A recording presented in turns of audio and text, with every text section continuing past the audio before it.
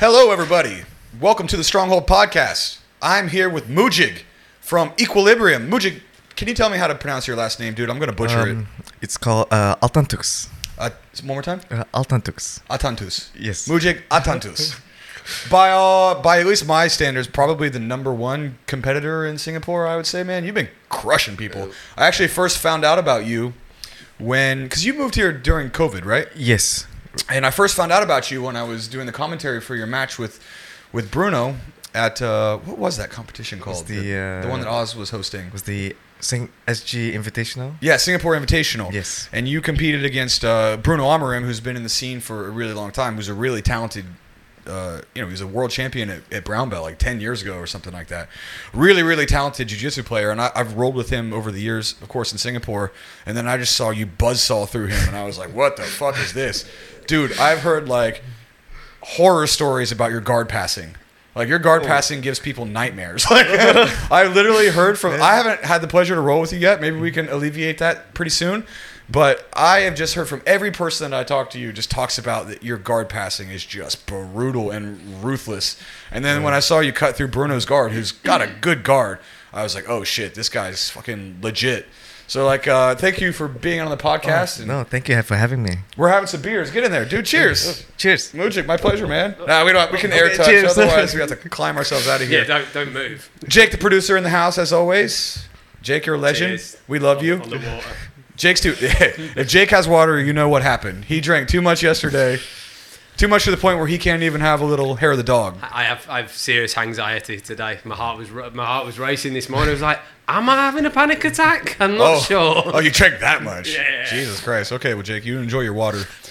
Good water. So anyway, Mujik, I was saying you came here during COVID, right? Yes. What's your story, man? How did you end up in Singapore? Well, so my girlfriend, she is a PR in Singapore. So I decided to visit her for like a month. And then that's when I got to meet Yang, and he asked me if I would like to work together. I was like, yeah, let's do it. Yang, who's been on the podcast, who Jake knows from when he trained at Equilibrium. Yeah, your wife now? Is she your wife? Girlfriend? No, it's still my girlfriend. Don't let me put that in your mouth, dude. I don't want to give anybody any ideas.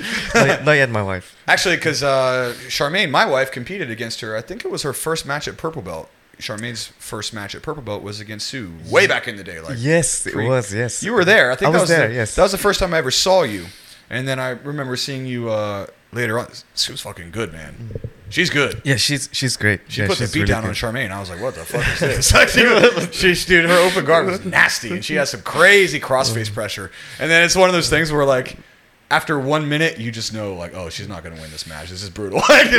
She had a crossface, and it looked like her chin was, like, pinned to her shoulder, and she was trying to escape. And I was like, well, dear, you're just going to have to ride this one out because you're not getting out of that shit. You are staying there, and you ain't moving for 5 minutes. Like, get used to it. So how long you been here now? Been here for 2 years now. Like, literally during the time of COVID. Yeah, you got here just when it began, pretty much. Or a little bit into it, I guess. Yes. So...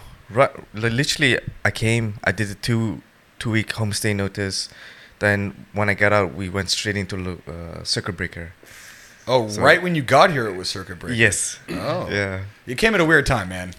A little bit, yeah. You definitely came at a weird time. A little bit. Wait, so how do you know Sue then? Because she's a PR here. How did you end up meeting her? So Sue, she was studying in London, and then she started training jiu-jitsu at Roger Gracie Academy. And I was there as well, and that's how we met each other. Which is interesting because I think we have some shared lineage. Who gave you your black belt? It was Jason Hunt. Is he a Hodger guy? No, he's not a Hodger guy. But it was at the academy? No, it wasn't at that academy. Oh, I thought you were at the Hodger Gracie Academy. I was there until brown belt. Then that's when I left and moved to Singapore when I was a brown belt. Oh, you moved here when you were a brown belt? Yes. Oh, I see. But you did your color belts through Hodger's Academy? Yes. Okay, so the guy that gave me my black belt is Hodger's first black belt. Oh, yeah. Nick G. Yeah, do you know him? Yes, of course. Yeah, I know him. He's the one that gave me my black belt. Oh, wow. So we got a little bit of something going on there. A little bit of something going on. I can see that fucking guard passing already when I watch you compete. I don't want any part of that, dude. That's crazy, man. It's a small world. So you're a pretty new black belt then? Yes. Actually, we must have got our black belt right around the same time. I got mine in... I just got my first stripe. I got mine like the 2019, very beginning of 2019 or very end of think it was January You got 2019. it just before lockdown, if I'm remembering correctly. Yeah, because we just were able to get Nick here, but COVID was already a thing. Yeah. It was already happening. It just hadn't actually gotten to Singapore yet. So those competitions that you did were like your first at black belt. So yeah, the Bruno fight, that was my first black belt. Man, it's tournament, crazy to yeah. put that on Bruno when you just got your black belt, man. That's crazy. Are you like a competitor? Like, is that really what you're into doing? Yes, yeah. I'm still. My goal is to still compete and try to become world champion, of course. Do you have any? Of course, I'm the total opposite. You say that as if everybody's like that, and I'm just like, well, I don't have any interest in that, man. So, do you have any competitions coming up, or? So right now I'm thinking go to Abu Dhabi in November. Then the next one will be the ADCC in Singapore, and then we'll see probably Europeans in January. Oh, so you got a nice circuit. Wait, the one in November is the Thailand one? Oh no, the World Pro in Abu Dhabi. It's the one in Abu Dhabi. There's an ADCC I thought also in November in Phuket or something like that. That Rob was talking to me about. Yes, it is. Yeah. So I had to kind of make a choice between either go to Thailand to the ADCC or go to do the World Pro in Abu Dhabi. Yeah, I think the World Pro is probably a bigger tournament, right? Yes. Bigger cash prize and stuff. Yes. What's your weight class? I have to see first. You still don't know. Oh, As a- what do you yeah. weigh now? I weigh is like around 66. Ah, okay. Yeah, that's a nice category. So you got a nice competition schedule coming up. What's your like? How would you describe your style, man? Like, what's what are some of your go-to moves and stuff? Oh man. I would say like you said, like guard passing, but I don't mind playing guard. I like playing guard, but What's your go-to guard?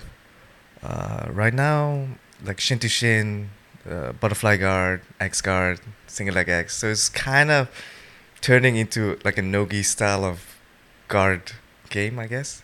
Did you only start? We were actually talking about this before the podcast. That you're doing a little bit more no-gi now than you were when you were coming up. Did you spend most of your time training in the gi? Actually, when I first started, I was doing gi, but I was also competing no gi. But so I would say like 50-50. Would you train no-gi too, or you would just train in the gi and then just go to no-gi competitions? Oh, I would train in the no gi as well. Oh, you do. Yes, You do yes. both. Because I know the Brazilians are all about that. Like, no. If you want to get better at no-gi, you just train in the gi. Do gi. It's like what? That doesn't make any sense. Yeah. But what's your, like, do you have more of like that new age style? Like, are you doing a lot of, I guess in no-gi, are you doing a lot of the inversions and the heel hooks and the new age stuff, or do you? It looks like your game's like pretty classic, which I like, right? Like that kind of old school Hodger Gracie kind of style, right? It's just very basics sharpened to a razor's edge, right? Really, really tight. Yes, it's I'm learning how to do the leg locks game right now as well, but I still prefer guard passing. But then also with the guard passing, I've been doing more like floating pass, more floaty, I guess. Those floating passes, I cannot figure them out. I keep trying, and then I just end up getting swept. It's like the ones where you go to your hands, Yes. right, and then you Yes. start to pummel your legs inside. Yes. I just cannot figure that out. I've tried so hard. All of like Gordon Ryan's passes, who just came off of a huge ADCC. Did you catch any of those? Yes, matches? I saw it. It was. Did you stay? Were you one of those guys that stayed up until like 2 or 3 in the morning to watch all the ADCC I matches? tried. I You tried. tried? I did my best. Yeah. but What did you think about him, man? What a fucking amazing athlete. it's just next level. It's amazing. He makes it look so easy. He does. And he's going against world caliber guys. He won the finals in like a minute or something. Like, didn't he? Outside heel hook Nicky Rods. Nicky Rod in Yeah. like a minute or something like that. And he just tapped immediately. He knew. Yeah. And then with Galvo, he just literally had his arm trapped on the back. And it looked like he was trying to bite him. Did you guys see that? It looked like Galvo was trying to bite Gordon. I don't think he was trying to bite him, but he would like put his hand in there, and then you would see Galvo be like, like That I don't was think he was his- actually biting him, but he's at least like, maybe he's pushing his hand in there. I don't know. That was his literal only defense though, because his other arm's strapped down there, and he's like, "Oh, I've got problems. I've got a mouth. I'll use that to defend." He's so good at trapping arms on the back. I've never seen somebody so consistently trap arms on the back like Gordon. I tried to watch that transition, how he did it, because, I mean, I could probably speak to you about this, but, when you're on someone's back, you can go to Yes. the overhook side or the underhook side. And if you go to the underhook side, it's much easier to trap the arm. Yes. Right? When I get to the overhook side, I find it very hard to like trap that arm in transition. And Gordon does it so well. It seems like every person he competes against, they end up in a body triangle with that arm pinned against their stomach, just fucking sticking their chin on their chest like that for the whole match until he inevitably pummels his hand under and then chokes him. Like that back system, I never saw anything like that before. Do you do that stuff? Do you do the straight jacket stuff when you're on the back? I try, yes, I do try it, but of course not as good as Gordon. But the crazy bit is everyone knows it's coming. Like, it's no secret that that's what he's going to do, and people still can't stop it. That's the insane part to me. Like, and you know, obviously he can do it to me like infinity times in a minute, but to do it against the best in the world, that's the insane part about him. Like, how is it? How? Well, do you remember when they started to release their instructionals? Because originally, when they started heel hooking everybody in those EBI competitions, they were very they hid their techniques even. Like, they would tell people at the seminars, you can't record. And then all of a sudden, Danaher started releasing instructionals, Gordon started releasing instructionals. They're telling everybody all their shit, and still nobody can stop it. That's the hilarious thing. He's literally showing you exactly what he does. Yeah. And people are studying it. They're using this is how you know how much like that DDS squad, like Danaher's instructionals, Gordon Ryan's instructionals have like infected the jiu-jitsu community, because everybody's using the same nomenclature. They're using the same jargon. They're using the same words. And you're starting to see more and more like single leg X was single leg X for the entire time I've been training. Now it's Ashigarami. Like, people are seeing all of these words and they're absorbing the language, and it's just permeating the entire jiu-jitsu culture, but still nobody can stop them. No. Even people that train with them. Yes. Yeah, because Nicky Rods used to be in Danaher Death Squad and then left. I'm not sure who he's with now. So he must have known what was up and what was coming. And again, could do nothing about it. I think that's why he tapped quickly to that heel hook.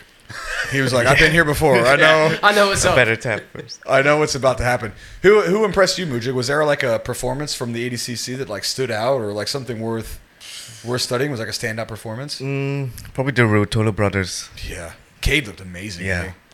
He looked amazing. He got 100% submissions rate. Yes, right? he did. Yeah. Who did Ty lose to in the first match? I think it was what's his name? I can't remember. Oh man. I would ask you to check. Yes, but it's and I am pulling it up on that TV. Yeah, it's a pain in the ass. I think it was Josh Hinger. That's what it was, which is a pretty big upset, actually. Yeah. I remember people used to talk like that Ty was like the better Ruotolo, like that was the thing that was going around. And then to see Cade smash everybody and Ty get out. But then Ty beat fucking Felipe Pena, which is insane. And he should have beat probably Nick Marigali too, right? I thought he won that match. Did you see that one? That was the referee decision. Yeah. Who did you think won that? Just as a smaller man, I would always give it to. You got to give him the love, right? Yes. You got to give it to. He's like 25 kilos heavier than those Ruotolo brothers are amazing. So I'm a judge for one as well. Mm-hmm. And I was there judging when Cade competed against Aoki and then Ty competed against Gary Tonin. And I remember like Cade said something either when we were in the back or on the broadcast about how everybody says he's like the worst Ruotolo, like Ty's everybody apparently thinks is better. And then to see Cade just go in and submit everybody at 19 years old, man, that armbar that he got on Lachlan, that was nasty. That was nasty. And it came so quick, just posting up from north-south, sticking his arms. And you would think like he'd be able to pull his elbows in. Cade snatches that arm, gives him a couple fucking foot stomps to the head. It's that arm, right? That's what he did. That's what he did. But you have to, though. Yes. I love ADCC because it's like the most aggressive of all of the tournaments. What's your favorite rule set to compete under? Probably ADCC. Any particular reason why? It's just so much more entertaining. It's just so much more action. Just so much more harder to score. I don't know. It's just a more entertaining style of tournament. I like the hard wrestling too. That's always nice. And I think that they have a good split now where it's like the no points and then the points come in later on. I like that you can slam out of submissions. I'm like an MMA bro, so I love that shit. Like if you can slam your way out of a submission, I'm totally into it. And this one I feel like was the best one I'd ever seen. Normally, I'm not a big like watch jiu-jitsu guy. I'm an MMA guy, right? Like that's my favorite thing. And I of course love jiu-jitsu, but I just find like MMA shit, Jake. What was that? It's all right. I fixed it. Wrong button. Jake, how dare you? But I prefer watching MMA just generally. But I was actually entertained by this ADCC, unlike any of the other ones. I feel like no-gi has probably got more growth now than gi. You think more people are like, if you had to guess, what do you think more people are starting to train? Gi or no-gi? I think the trend is no gi, but still quite a lot of people still focus on the gi, I feel like. What about your students? Are they more So gi? right now the schedule we have is like 60% gi, 40% no gi, and still people prefer to start off with the gi for some reason, but once they start, they like the no gi as well.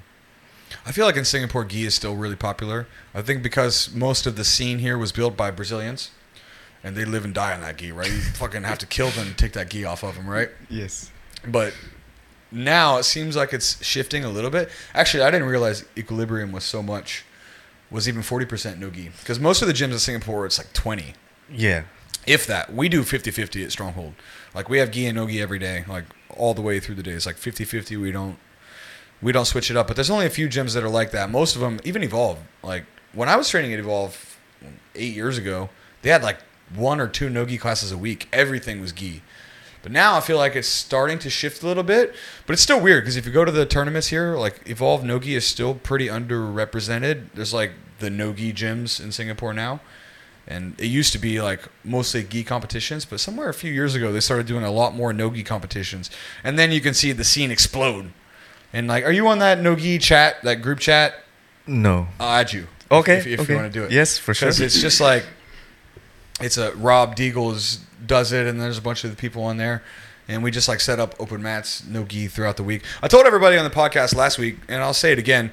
If you guys are listening to this podcast, you can come to Stronghold every Sunday or Wednesday and just train for free. I don't charge anybody for it, just to get some extra rolls and kind of have more people to train. So today we had a bunch of people. Normally Rob comes in and trains. Have you trained with him yet? No, I haven't trained. Oh, with I him would yet. love to see you guys compete. I keep saying I would love to see you and Rob compete. That would be such a fun match. And I wanted him to do the ADCC in December, but I think he had some other competitions that he was supposed to go to or whatever. But seeing you guys compete would be fucking fun, and he's really fun to train with too. But yeah, the scene's really growing, man. So Mujik, I want to ask you, how long have you been coaching now? I started coaching, assistant instructor back in London at Jorge Gracie Academy, but being a full-time instructor literally since 2021. What do you think about that? Like the differences in going from a student to changing the lens a little bit to being an instructor? It can be quite intimidating, I think, at first, because it's an uncanny valley, or like something I haven't done before. So, but I'm getting used to it now, and I'm more comfortable teaching. And it's different, right? Because you have to split your focus. You know, training is a bit selfish. Yes. Right? But Yes. then when you have to start teaching, it's selfless. You have to prioritize your students over yourself. All that time you would spend training, you have to kind of like put and then think about them. How do you structure your training? Like how do you like your coaching? Like what do you prioritize? Do you do more rolling, more drilling? Do you do more like specific training? Flow? Like what's your go-to? I try to keep it like quite balanced. So I give the students enough time to drill, and then we practice specific sparring, and then afterwards, of course, just do normal rounds as well. So maybe like 1/3 drills, 1/3 specific, 1/3 actual like normal rolling. I heard from, I don't know if this is true, but this is just maybe Oz talking shit. Oz told me today that you don't really drill, you mostly spar. For my own training, yes, I you don't have to be shy. You don't have to be shy about it. No, Oz was just, I was telling him that, he's like, they were like, what are you doing later? And I was like, Mujik's coming on the podcast, and whatever reason, we started talking. And he's like, yeah, he doesn't even drill. All he does is just roll and roll and roll and roll. It's the most fun, right? It is, absolutely. Is that, do you think tactically the best decision? Is it a fun thing, or is it just like you prefer to do that for skill development? So I think, well, I realize now that you should definitely drill, which is very important to get the techniques in. But yeah, I don't know.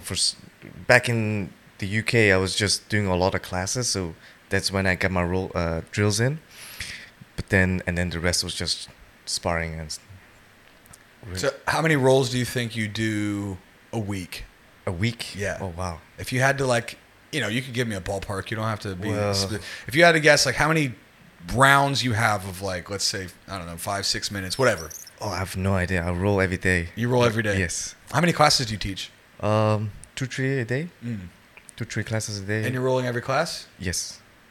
So hour-long class. You're probably getting 3 or 4 rolls.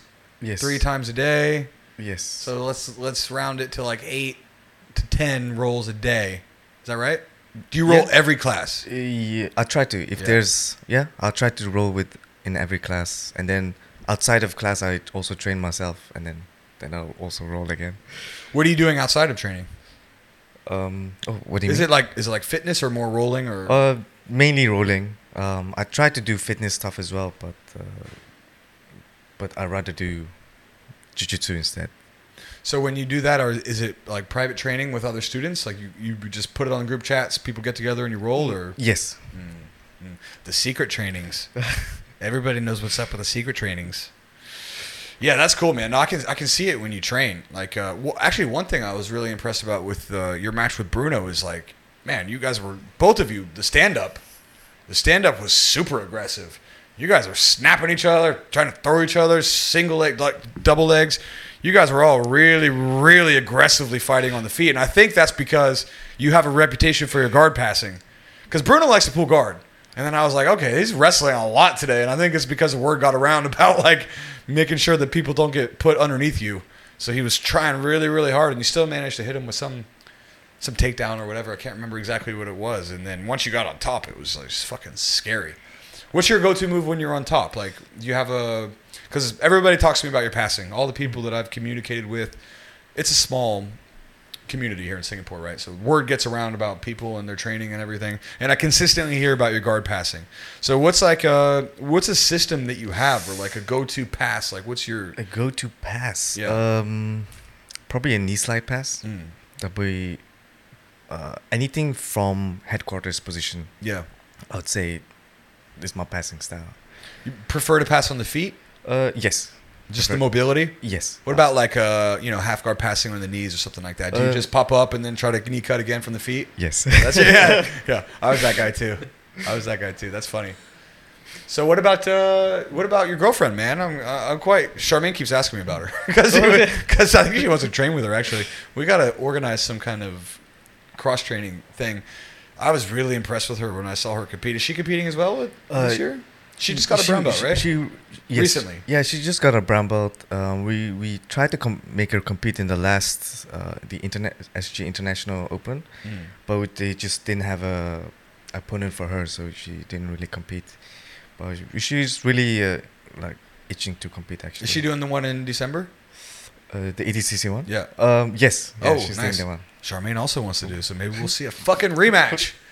Let's do it. Charmaine was like, God, I hope she doesn't. I was like, what? Just fucking go in there, see what's up. It's fine. Does she do the no-gi as well as the gi?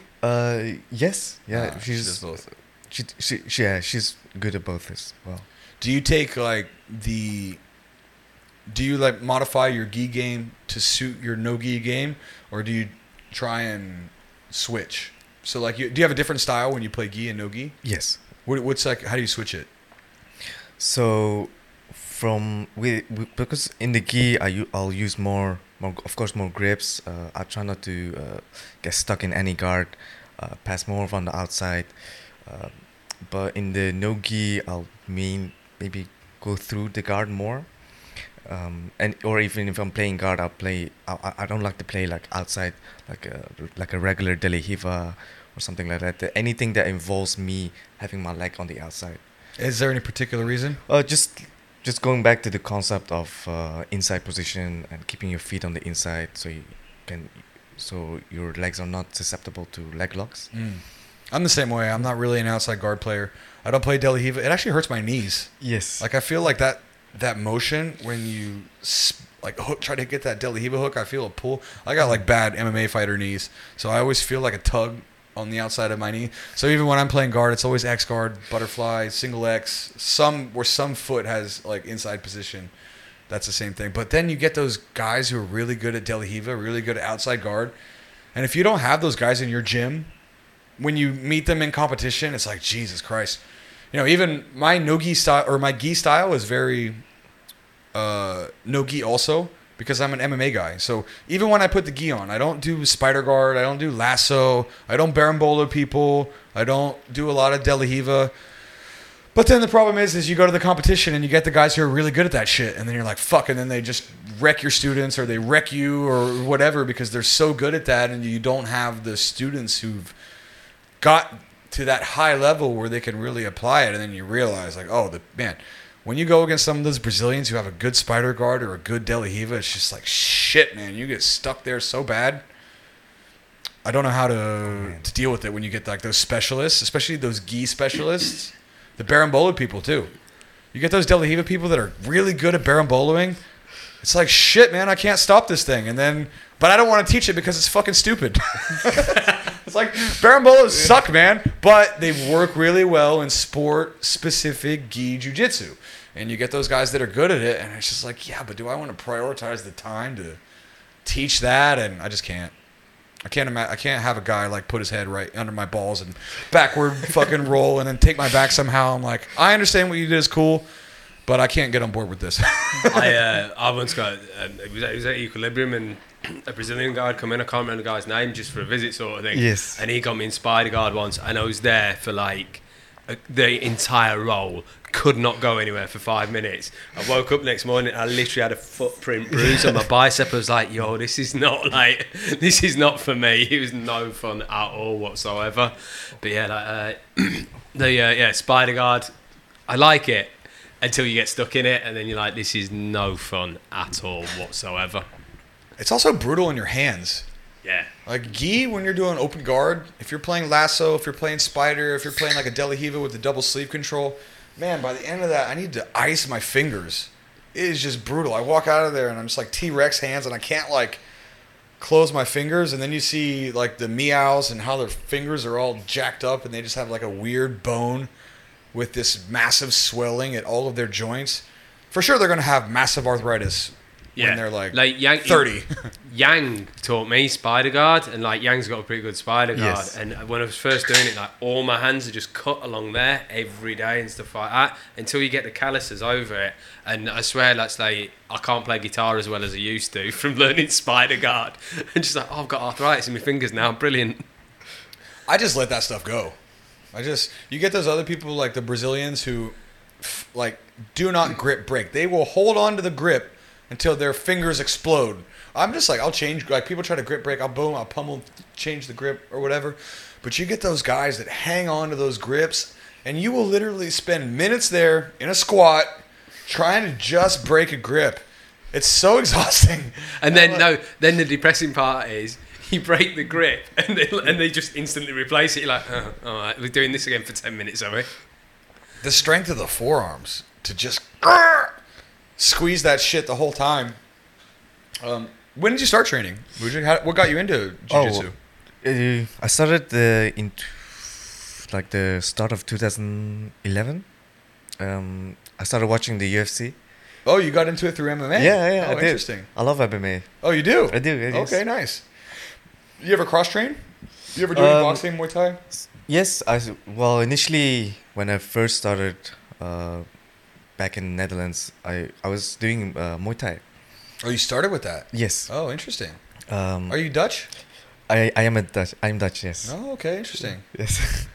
Yeah, and then the Muay Thai school that I was in, they expanded a little bit and they added jiu-jitsu and MMA, and so that's when I tried jiu-jitsu. And Do you still do any of the striking, or you just did jiu-jitsu and you're like, oh, jiu-jitsu is my thing? I pretty much fell in love straight away. Yeah, well, that's interesting. How long did you do the kickboxing before you started? It's like 2 years. Okay, so that's enough to get like some decent experience. Yeah, I would say my kicks are not that good anymore, but hands are not too bad. That Dutch style. Yes. They focus on like mostly the boxing and just slam one of those kicks there at the end of the combination.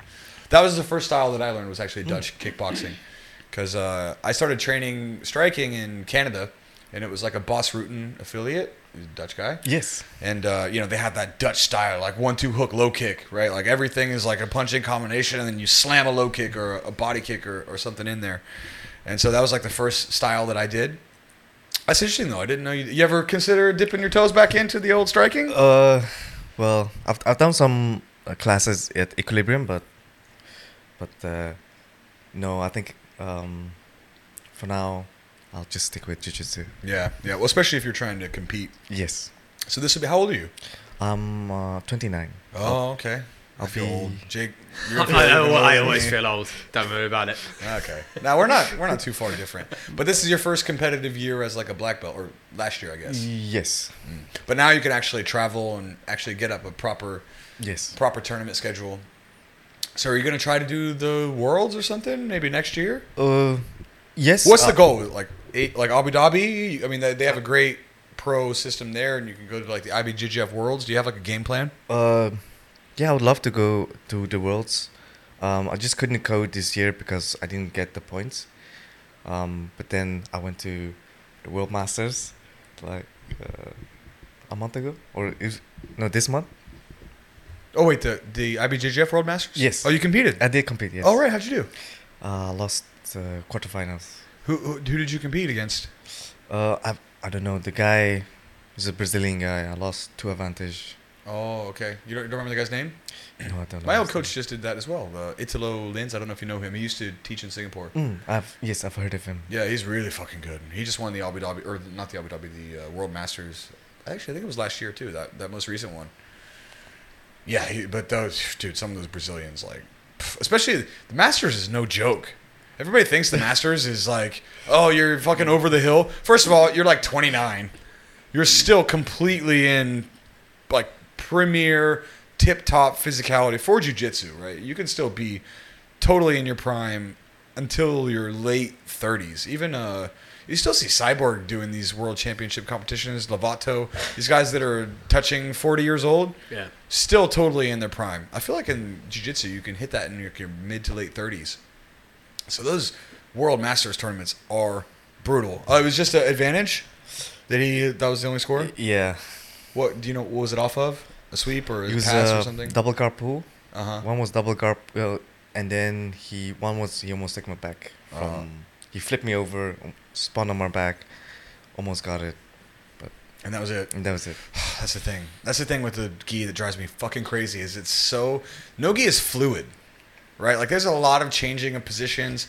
Gi, one small mistake and you are stuck. One advantage, people know, right? The Brazilians are masters at gaming the rules.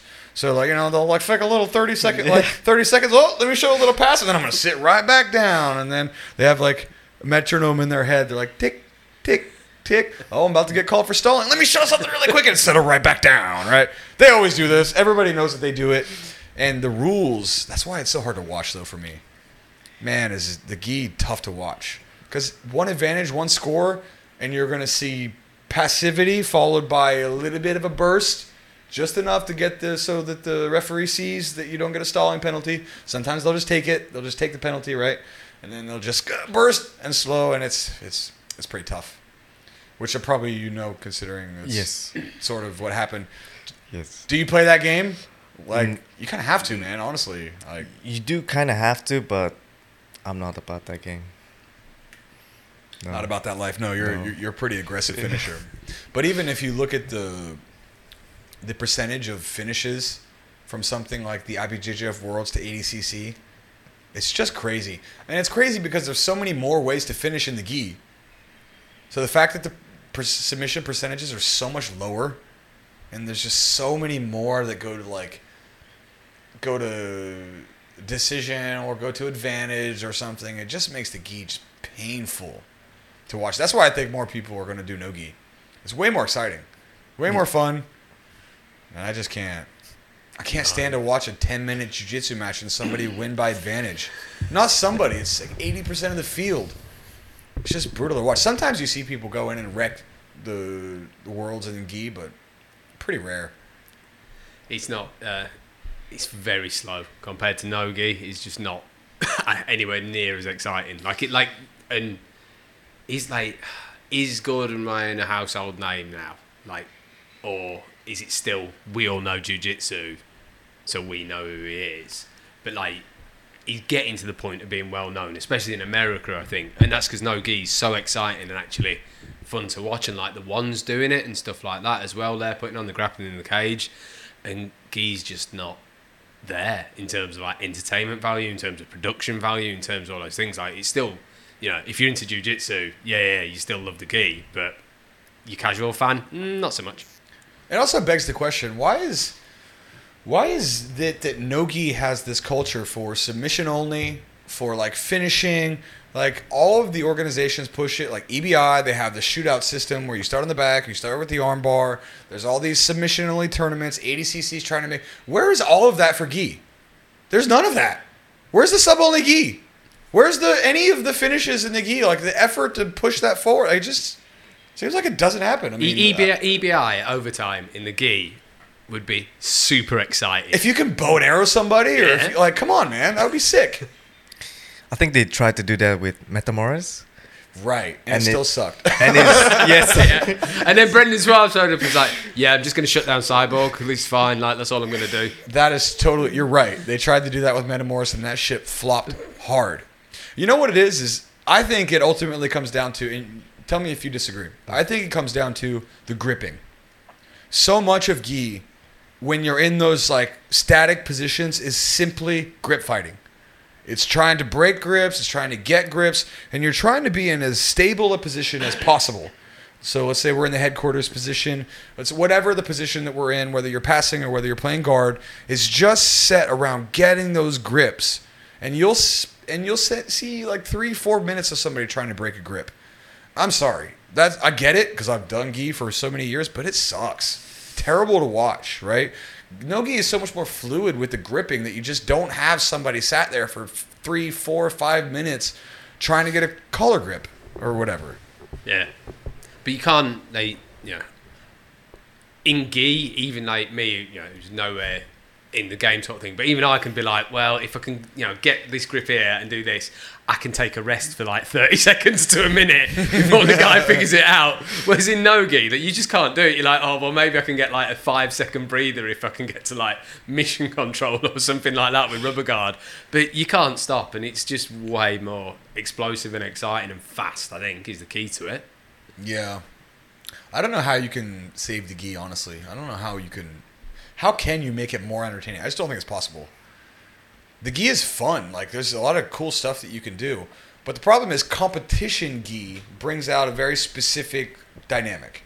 Like, in the gym, like, I don't get those grips and hold. Even if it means I'm going to get my guard passed or whatever. I'll just give it up. Like, let's go. Like, because even it feels boring to me when I do it.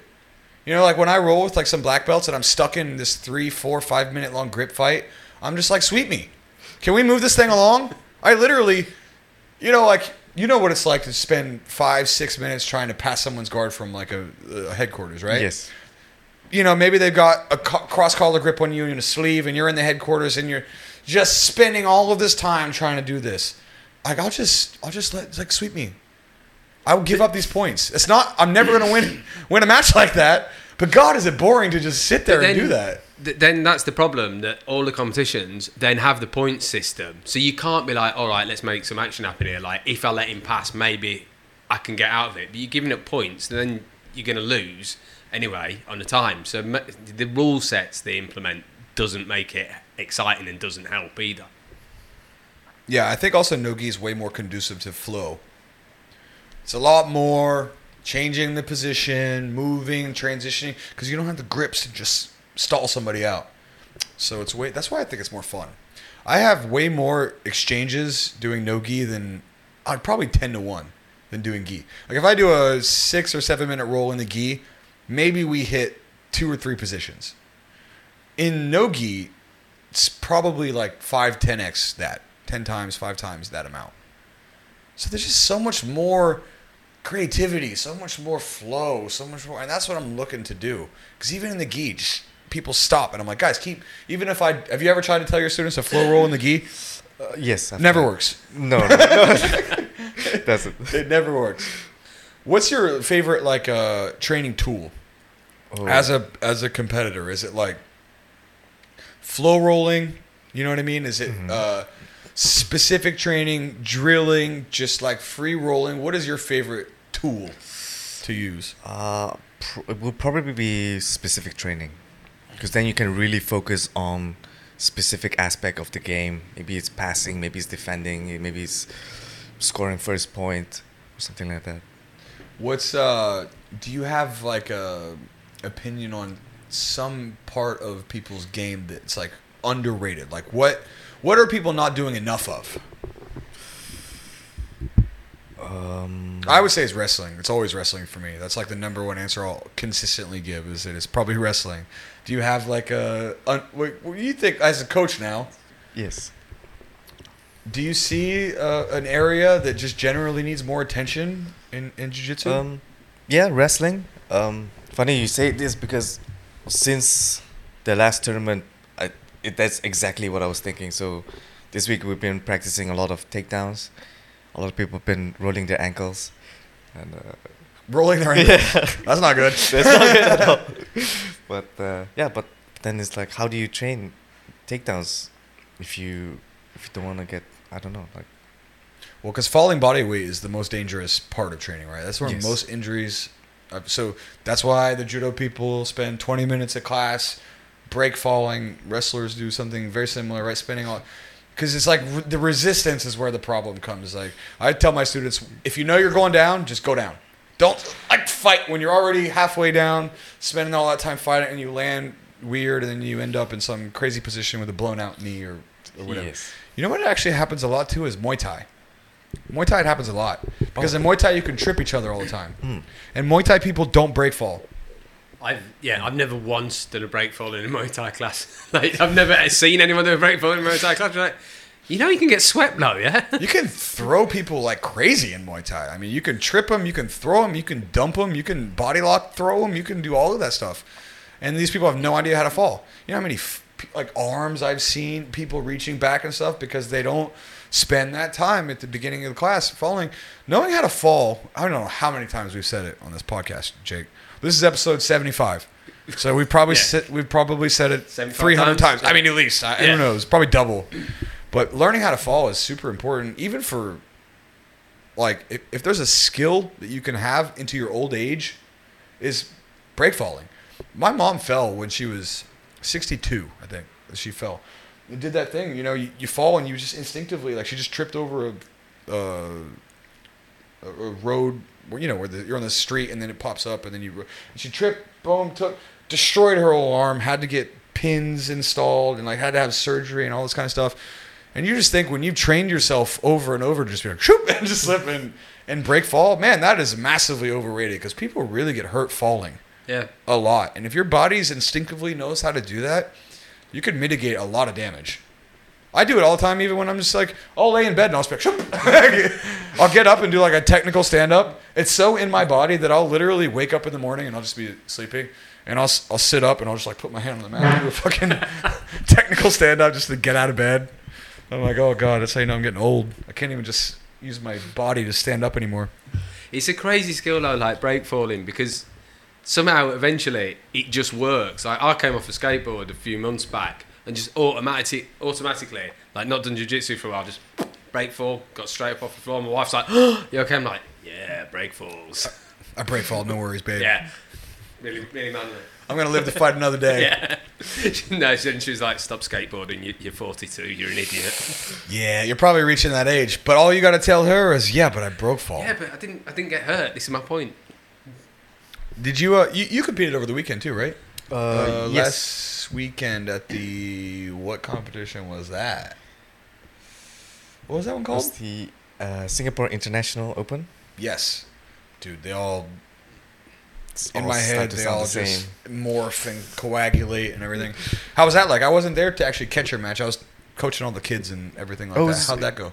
It was good. I won the match. I was really hunting for the submission, but unfortunately I didn't get it. But Who did you compete against? with Abang Sayef Oh, right. from yes, Malaysia. that's right. Yeah, I know him. Is he a black belt or a brown belt He's now? a brown belt. That's right. Yeah, Yes. yeah. He's been in the scene in Malaysia for a while. I used to teach in Malaysia. Oh, okay. Like 3 years ago, before we came back to Singapore, my wife and I were in KL and we were teaching at Clinch, a gym that was there. And then we came back to Singapore, but same thing. You know, the community's pretty small. You start to see all these people over and over again. I love the Malaysians though. Man, the Malaysians are feisty. They Yes. really are. Yes. They roll so hard. Like Singapore is people roll hard here too, but it's a little bit more technical. The Malaysians are gritty though. They are gritty. They will fight hard to the bitter end. They have no issue just like going hard. They're after tone people down. Right? Like you see people are like, guys, fucking settle down. You're gonna kill each other. Here I gotta bring people up usually. I gotta be like, okay, I want you to flow and everything, but you gotta also take it up a notch, right? Up the aggressiveness a little bit. Not in Malaysia, man. Those guys are really, really aggressive. Oh man. So you have November. You're going to Abu Dhabi. Have you signed up for that already? Not yet. You still have to do. I'll do it ASAP. Do you know how many people are going to be there for that? No, I haven't checked anything. I also saw that the ADCC in December is already, some of it already set. You're in there. Yes. Oz is in there. Yes. There's a couple of Raul is Raul in there? I'm not sure. I think he might be. Have you trained with him yet? Yes. Super nice guy. Super nice Strong guy. as fuck. Wow. You're like, Huge. what the shit is this? He used to be a featherweight, man, and one. He used to be 66 kilos. Look at that motherfucker now. How does he even make weight in one? I'm not trying to talk shit, one, but I don't know how Raul passes that goddamn hydration test. Because he came into the gym today, and that motherfucker looks like he's about 6 feet tall and just as wide. And I'm just like, and he's like, hey, you want to roll? And I'm like, no. No, I don't want to roll with you, man. No, I didn't say that. Obviously didn't say that. I had to go to get here, but right as I was about to leave, he's like, oh, man, can we get in a roll? I was like, sorry, I'm already running late. I got to meet Mujig or whatever. But such a sweet guy. Really, really nice guy. Yes. I got I need another beer. Jake, can you hold this thing down? Can. Can you another one, Jake? Get in there, bro. Yes, you're please. gonna get it. All right, man. Oh, okay. Nice. Thank you. So what do you think about Singapore, man? Are you here to stay? Um, Is this a long-term commitment for you guys, or you're kind of just going to see how? Or We'll just see how first. But if it's a long term, I would like to stay in Singapore. Singapore's pretty sweet, right? Yeah, it's really nice. I love it here. I genuinely love it here. Yeah. You were born in the Netherlands? No, I was born in Mongolia. I fucking knew it. I'm sorry. I don't want to be that guy, but your name. I was like, that's a Mongolian name. So you were born there, and when did you move to the Netherlands? I moved there when I was 5 years old. Then and then I was there until I was 20 years old. In the Netherlands. In the Netherlands, yes. And then you went to the UK. To UK. Yes. Do you have family still in Mongolia? Do you go yes. back? Yeah, I'm like, pretty much all my family is still there. Only my direct family, my mom, my sisters, they're still in. My dad's still in the Netherlands. So your family just immigrated to the Netherlands from Mongolia when you were a kid? Yes. Wait, so sorry, who's there still in Mongolia? My Grandparents? parents. My parents and my siblings. Do you make it back still Yes. to visit? Yes. Is it like the capital? Where do they stay? Well, Or is it like one of the smaller villages? it's one of the smaller villages. Like it's tiny village, maybe 10,000 people. Oh, okay. Well, that's like where I grew up, about Yeah. the same size. I'm American, and people don't realize it, but I grew up in a very, very, very rural part of it. I'm from West Virginia. I don't know if you ever heard of it, I've heard of it. but there's just, dude, there's nothing there but like fucking heroin addicts and like, no, I'm just joking. It's very rural though, small town. The biggest city I think in my state is like maybe 20 or 30. That's the biggest city, like 20, 30,000 people. It might be 50. But really, really small town life, nothing to do. What made your parents relocate? Was it a job or? It was a job. My mom, she got a job in a circus, so then she moved first. In the and- circus? Yes. Oh, doing what? Being acrobat. Really? Yes. God damn. I was like, you said that, and I sat here for a second, and I was like, wait, what? Did you say the circus? That's interesting. So she's like an acrobat. Yes. What did she do? Did she do like the rings, or did she do? She was doing the trapeze, like all kind different acts. And then afterwards, me and my dad, we moved to Europe as well. And then he was doing also acts with her. That is super interesting. Circus. Wow, man, that is crazy. So that's probably why they were you in sports from the time that you were young, like. I was like always been like quite athletic since I was young. But Would they keep you around when they were working? Would you see Yes. the sort of athletic feats that they would do? And I mean, if your parents do that, you must be in the scene a little bit and So- being exposed to everything. So my parents, they were both professional gymnasts back in Mongolia. So I guess I got the sort of a bit of their genetics. Yeah, you got the So athletic the- genes. Yeah, you could say that. So then I wasn't really into gymnastics. I wasn't really into the circus life or whatever. But I was always like quite athletic. So when you guys moved to the Netherlands, were they still doing the same thing there?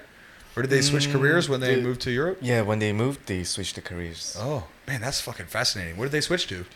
They were circus artists. Oh, still when you guys moved to the Netherlands. So when we first moved to the Netherlands, that's when they became circus performers. Oh, so it wasn't in Mongolia. So what were they doing in Mongolia where they had those skills already? They were professional gymnasts. Oh, okay, I see. So in Mongolia they were gymnasts, and then Yes. when they moved to the Netherlands, they started working with circuses. Yes. That is fucking awesome. Also, probably the most transferable skill for martial arts of any like athletic. I think gymnasts probably have the most universal athleticism of anything that you can do. Like that is universal athleticism. If you want to throw a baseball, if you want to do jiu-jitsu, if you want to do a jumping sport, a dribbling sport, a ball sport, a combat sport, gymnastics gives you the most like control of your body that I've ever seen.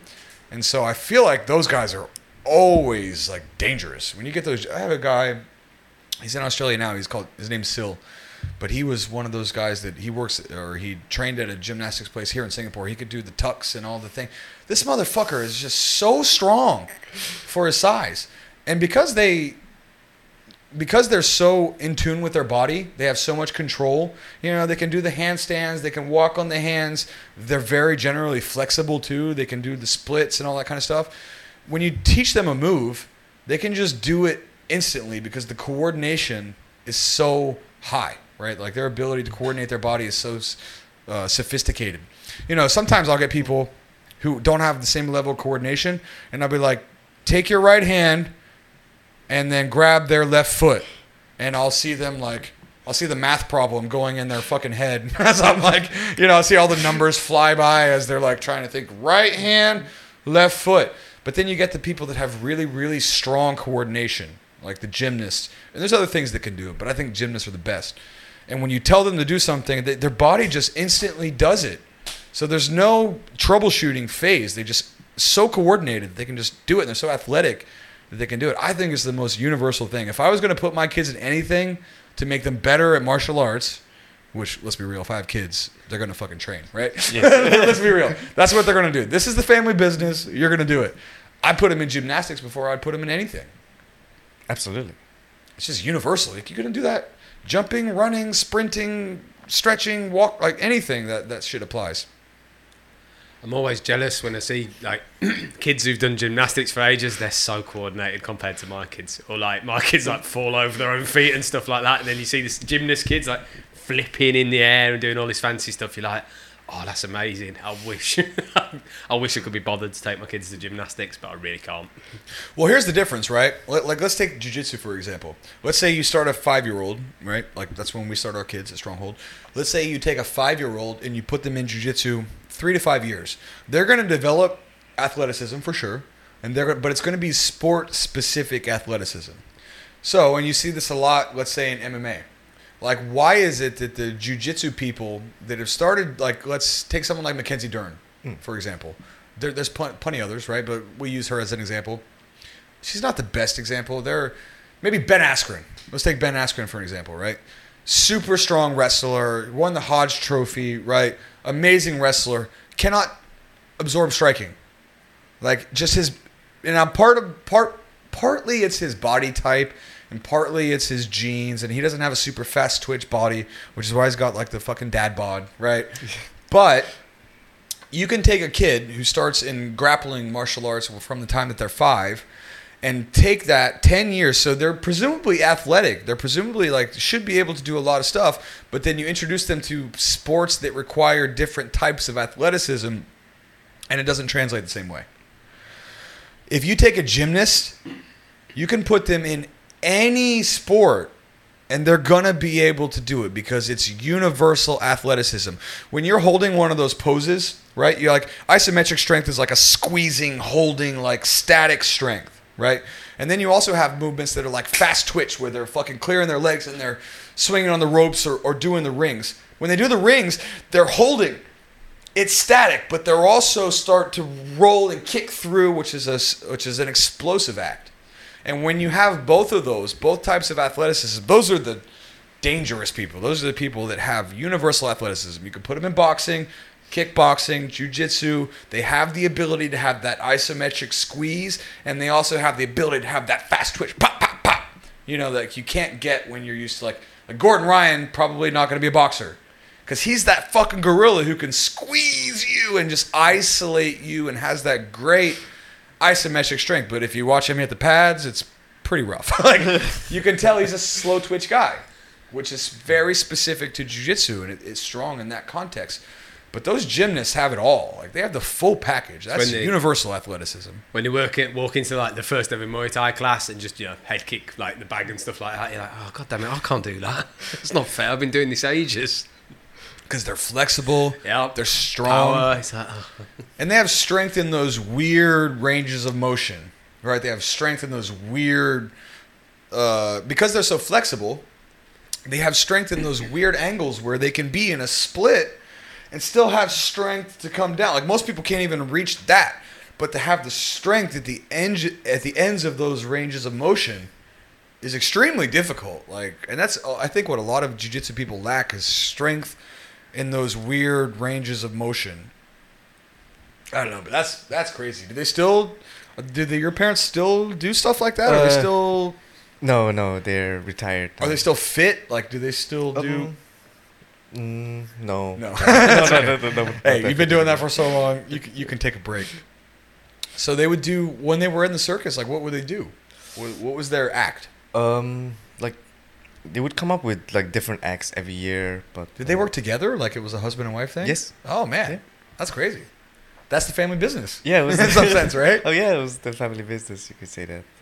Yeah, they were doing all kinds of different stuff. My mom was doing the trapeze. She was doing like balancing on those like cylinder thing, and you put a board on top, and you like balance yourself on top, and then yeah, I know the ones you mean. Yeah, they're like those kind of things, and they should like stack things on top, and you should like go higher and higher, and like, do like a jump rope on top of it, and like do all kinds of crazy stuff.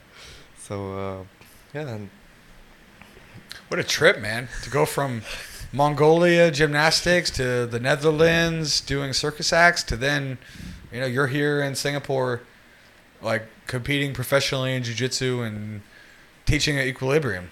What a trip! Have they been here yet? Yes, my mom, she came here in January. What do they think about Singapore? Oh, they loved it. Yeah, it was great. Have they ever been? No, they've never been. It's pretty crazy to see when you've never been here, right? Yes. You don't really understand. Like, I didn't understand Singapore when I first moved here. I remember I used to be a teacher. I was a school teacher first. I taught at the Korean International School, and I taught at the Chinese International School in Singapore, and I was always training.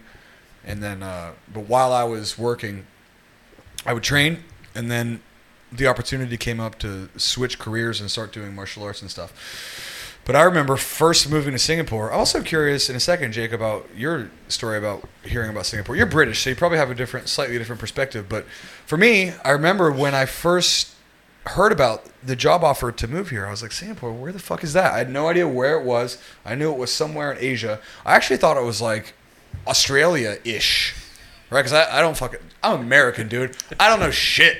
Okay, I elected Donald Trump as the president of my country. Okay, what do I know about Singapore? I can beat you. Oh, I'm sure. Yeah. So let me finish this, and then I'll ask you the same thing. And then I remember Googling Singapore because this job opportunity came up, and I was like, all right, let me see what's up. And I remember looking at the pictures of Singapore, and I was like, what the fuck is this? This place exists. It's its own little city-state. And I was only interested in the martial arts. So the first thing that I did was like Google the city and then look like MMA, right? Because I was a teacher at a school, but realistically, like martial arts, MMA was my dream. So like first thing I did was just look it up, and then I found out about Evolve, and I found out about One, and everything. And I was like, oh shit, there's like a growing MMA scene here. There's like a MMA promotion here. Evolve was like huge at the time, and I sent everybody a message. And then I remember taking the cab ride from the airport to where I was staying, and I was looking around, and I was like, holy shit, I have never seen a place like this. I was coming from New York City, and I thought like New York City is like one of the capitals of the world, right? This must be the cutting edge of what cities can be. And then I came here and I was like, oh, Singapore dunks on fucking New York. Easy. New York's disgusting. I love New York, but it's fucking nasty. There's roaches and fucking crackheads and like rats, and like it's dirty, and it can be ghetto as fuck, and there's like really bad ghettos and homelessness and everything. And from my American perspective, I was like, oh, New York City. It's like, I understand it's got its things, but it's still like, you know, cutting edge in terms of like global cities. And it is in some respects. But then I came here and I was like, oh shit. Like, this is a completely different animal. Everything was clean. There's like millionaires and money and nice living and no homeless crackheads trying to fucking punch you for like a McNugget, right? Like, whatever the thing is. No open drug scene. No, Yeah. for sure. Yeah. And I was like, oh, okay. And this is like Southeast Asia, which to me I thought was like a relatively impoverished area of like the world, right? And after looking at it, I was like, oh, okay, I don't know shit about the world, right? So Jake, what's your story, man? So the first time I came here, I was living in Delhi, and I got sent here on a training course. And again, I moved to India and didn't know it was in Asia. That's how good I am at geography. And then I rock up here and I announce to a room full of people at this training course I'm on, oh, I'm so excited to be here. I've never been in the Southern Hemisphere before. And everyone's like, the fuck, he's not in the Southern Hemisphere now, you idiot. But yeah, it was pretty much like a trip. Was it your first time here when you moved here? Yes, it was. Yeah, No, yeah, yeah. actually, no, it was the first time I visited in 2019. That was my first time in Singapore. Oh, okay, yeah. Because I'd been here once before on a training course, and my wife, who's English, she actually grew up here. Oh, okay. So like, it's super weird for her because as far as she's concerned, it's This like is her home. child. Yeah, Yeah. it's her childhood home, and yeah, it's really weird. But the first time I came here, and then same, you know, wanting to work out where to train, and Equilibrium was right across the road from where I was working, so that's how I know Yang and everyone. Because straight away I came over and joined up there. But I joined. Did you come when it used to be in Scape? Did you see it then? Yes. Yeah. That's when I came here. But when I first started training there, it was in Scape, but it was in an even smaller one than the one they'd had. It was crazy. You couldn't run Muay Thai and BJJ classes at the same time, Yes. so they had to split the two. But it's still like, yeah, it's really good. I really enjoyed it. Sorry, cut to you. But then, so then you met Yang here. Yes. Okay, yeah. Yang's a good guy. He's He's an awesome guy. we need to get him on just to find out what happened in Vegas. That's it, work. Because he was in Vegas when he was just got back. Yes, I think he went to. Where was the UFC? I think it was San Francisco. Oh, okay. Yeah. I got my mate. It was Vegas, then- but I guess not. And then he did go to Vegas to watch the ADCC. Oh, he did? Oh, nice. Yeah, I think he did. Yeah. Did you watch the Song Yudong fight? Have you met him? Have you met any I've of met those? Song Yudong, Yeah, yeah. because Zhang Weili also was back in the day. I heard they had Yeah. some kind of split or whatever. But Yeah. I did saw you catch that fight, the Song Yes. Yudong fight? Yes. That was rough, hey? God, that cut Oh, was man. brutal. That cut was brutal. I don't know if you can pull it up, Jake, if it's possible. I mean, I'm sure everybody's seen it. If it's hard, don't worry about it. If it's easy, then you can. If not, no worries. But, man, that fight was razor close also. Song Yes. Yudong is a fucking beast. Oh my He's God. going to be a champion. I have very little doubt that guy will be a champion. Because some of the cuts on that fight card were brutal. That one, and then there was another guy. What was that? Rodriguez? Did you see that? Yes. I think- Looked like a vagina Yeah. opened up on his forehead. I mean, it was brutal, yeah, man. That was a bad cut. Yeah. was a bad Oh, cut. dude. Oh, my God. Oh, shit. Look at that. Wait, I gotta God damn. If you're listening to this podcast, go and look at Song Yadong's head. I can't zoom in on it from here. That's okay. I mean, you can see it pretty fucking clear here. God, dog, that is brutal. Yeah, Look at that's that. a big one. Man, I've never seen, and it's in the worst possible spot, right on the eyebrow, splitting down his head. And Corey Sandhagen is a bad motherfucker, and that fight was razor close. That was a razor close fight. If Song had won that fight, he probably would have challenged next for the title. And I don't think he's going to lose any credit. Like, I don't think he's going to go down in the queue. Technically, he lost, but he would not have stopped fighting if they didn't stop that fight. He would have kept going. He's like, fuck it. Yeah. Man, what a bad motherfucker Song Yadong is. Cuts like that are a weird one because, like, yeah, you take a loss and you take the hit from the loss, but no one's like, you got knocked out or like you got beat. It's just like, no, your head split open and you couldn't see. You probably needed to stop fighting. Although, to be fair, Sandhagen's elbow was, I mean, that you got to give Sandhagen credit. That up elbow, boom, hit him right as he was coming in. But you know what I mean? Like, gashed him. People don't take it the same way they take like a submission or a knockout or something like that. It's like, yeah, you got cut, it's fine. No, that's why, and no disrespect to you, BJJ people, you know I love you, but that's why from MMA context, you don't give a shit about fighting grapplers. You don't care. You really don't care. Like, if I'm taking an MMA fight and I find out that it's like a grappler, I'm just like, whatever. Worst case scenario, you get choked or armbarred, you tap out. When you fight a scary striker, you're not sleeping at night. You're like, oh, fuck, this is going to be brutal, right? It's going to be brutal. Doesn't mean that it can't be brutal if you're dealing with a grappler or whatever. Come on in, don't be shy. Come on in. Don't be shy. Charmaine just dipped her head in here. That's okay. Come on in. We're chilling. That's okay. No worries. You're good. Steve is coming also soon. My favourite one in MMA is sometimes when you get like a really good grappler versus a really good grappler and they decide to have the worst kickboxing bout ever. You're like, those are for rough. fuck's sake, grapple, you idiots. Like watching Rodolfo fight in the UFC, I'm just like, oh man. He's one of the toughest to watch because I was GF team before. Have you seen him fight in the UFC? I've seen, yes. I love your tone. Like, I've seen it. Yeah, it can be pretty rough. It's just different. It's just different when you try to apply your BJJ, and he's got to learn how to strike. That's really important. But one, his wrestling is not super great. His efficiency is not super great. It would be interesting to see how Buchecha does. But he's had so much of an easier road than Rodolfo because, Buchecha's getting whoever in one. And he doesn't deserve, any crazy... He's new, right? He's only had 3 fights or whatever. But I think that Rodolfo signed with the UFC after, 6 fights. And then all of a sudden, he's in the UFC. And that's pretty rough because you can see him struggling with the strikers. He's struggling to get takedowns. I don't know why he doesn't pull guard, honestly. Sometimes. If Rodolfo Vieira is in a kickboxing match, why don't we consult the guard pulling gods just to see what's up? Yeah, who's your favorite MMA fighter? Because it's interesting that you are a huge MMA fan and started kickboxing. Yes. Well, do you have favorites?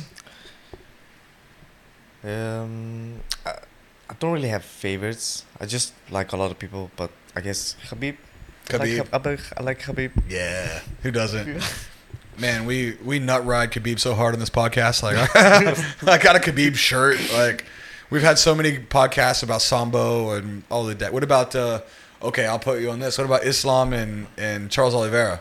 Well, I have to stick with my jiu-jitsu buddies. You're gonna go with Charles Oliveira? Yes. Do you think he will win, or are you pulling for him? I'm pulling for him. Yes. Who do you think will win?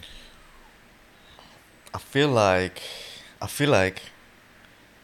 Charles Oliveira's just submission game is better, and his striking is better. I would agree with that. Do you think he can submit Islam though?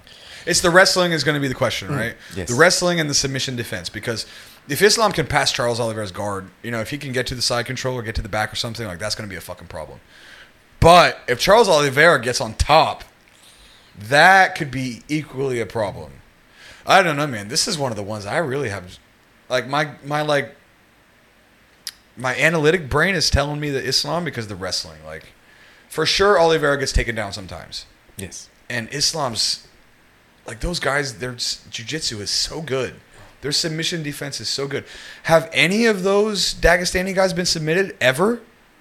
I can't think of a single time that team has ever lost by submission. Can't think of No, I one. don't think so. I mean, all of those Dagestani guys, like Usman Nurmagomedov, obviously Khabib, you got Islam, you got who's the other big? Name's right on the tip of my tongue. The other guy that trains with Khabib that's in the UFC. Try and find out. Yeah. On the tip of my tongue. Anyway, I can't think of a single time any of those guys have ever been submitted. Granted, Charles Oliveira is the king of submissions, so there's a different level there. But I just can't imagine that Charles Oliveira submits Islam. Like, God.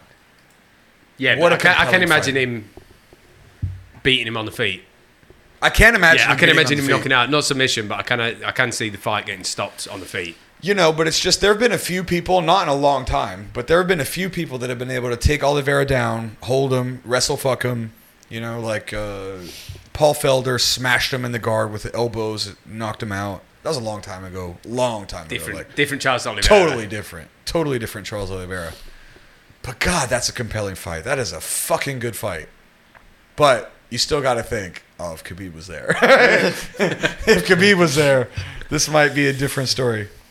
So your heart's pulling for Charles Oliveira. Yes. What, can you pull up that card, Jake? It's this weekend, right? No, I think it's further away than Next that. weekend? I think. Let's see. Maybe it's Try. next weekend. There's one this weekend. There's like two or three one championships this weekend. So hopefully I'm judging. I haven't heard yet, but hopefully I'm judging the one this weekend. Tiffany Teo, my girl. Have you met Tiff? Yes, I've had. She's fucking awesome. I love her. Tiff and Kai Shang, they're fucking amazing. So Tiff is fighting Ritu from Evolve this weekend. Oh wow. Nice. And then Tawan Chai is fighting this weekend. We could probably pull the one card up too. We can try. He's not. It's Mackenzie Dern fight night this weekend. Oh, For UFC. Is that the main event? Yeah. Oh, okay. She's getting better. Mackenzie Dern's getting a lot better. She's looked pretty good lately. Is it that Oh one? yeah, 159? DeRitter versus Big Dash. Fuck, that's a good fight. No, the one this weekend is legit. The one this weekend is really, really good. And I love it because when it's mostly Muay Thai, I just get to sit there and watch. I have the best seat in the house. When it's MMA or Jiu-Jitsu, I have to judge. So I'm like really focused and trying not to ruin everything, right? I'm just trying to do my best job. But when it's the Muay Thai and the kickboxing, I just get the best seat in the house and I just get to sit there and like freak out when crazy shit happens.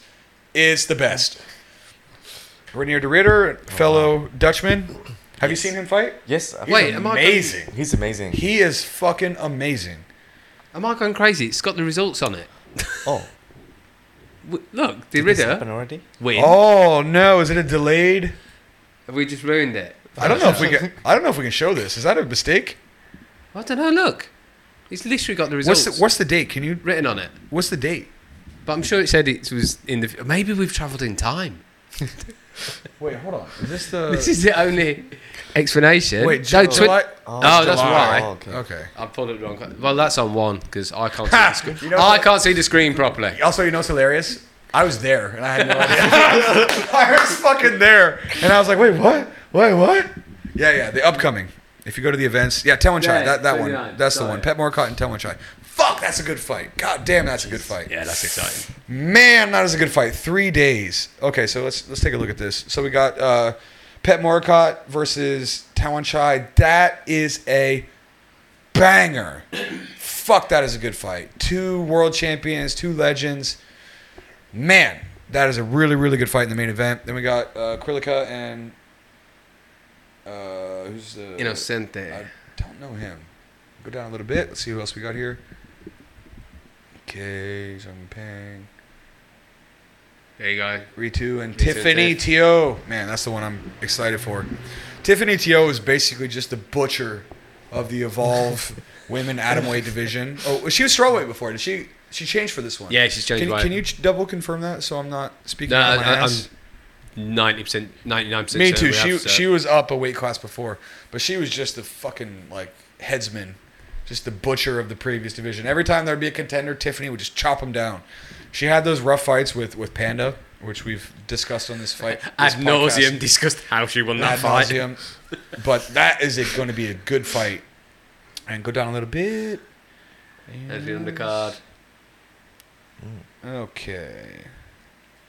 All right, and then there's actually two. Can you go to the next one? Because there's another one on. That's on Thursday. There's also another one on Saturday. October 1st, 8 a.m. though. That's a Yeah, that's one on Prime too. Yeah. This is the big one. This is Angela Lee versus Panda again. Again. This is the third fight. God, this is going to be good. I really hope I'm judging that fight. And then Superbon versus, I can't see it. Can you see it? Typhoon, Ozcam, Turkey, Netherlands. Okay. Superbon's back. Mikey Musamichi and Kleber Souza. I don't know. I just don't see anybody beating Mikey. What's your opinion on Mikey, man? Oh, it's incredible, incredible. He's he's the best. You could just yank that thing up if it's too low. Okay. Yeah, there you go. Get in there. Have you trained with him yet? No, I would love to. I mean, but- he's in Singapore. We got to sort that out, right? Yeah. Like, I feel like everybody needs to sort it out. But Evolve is weird about training with other people. Yes.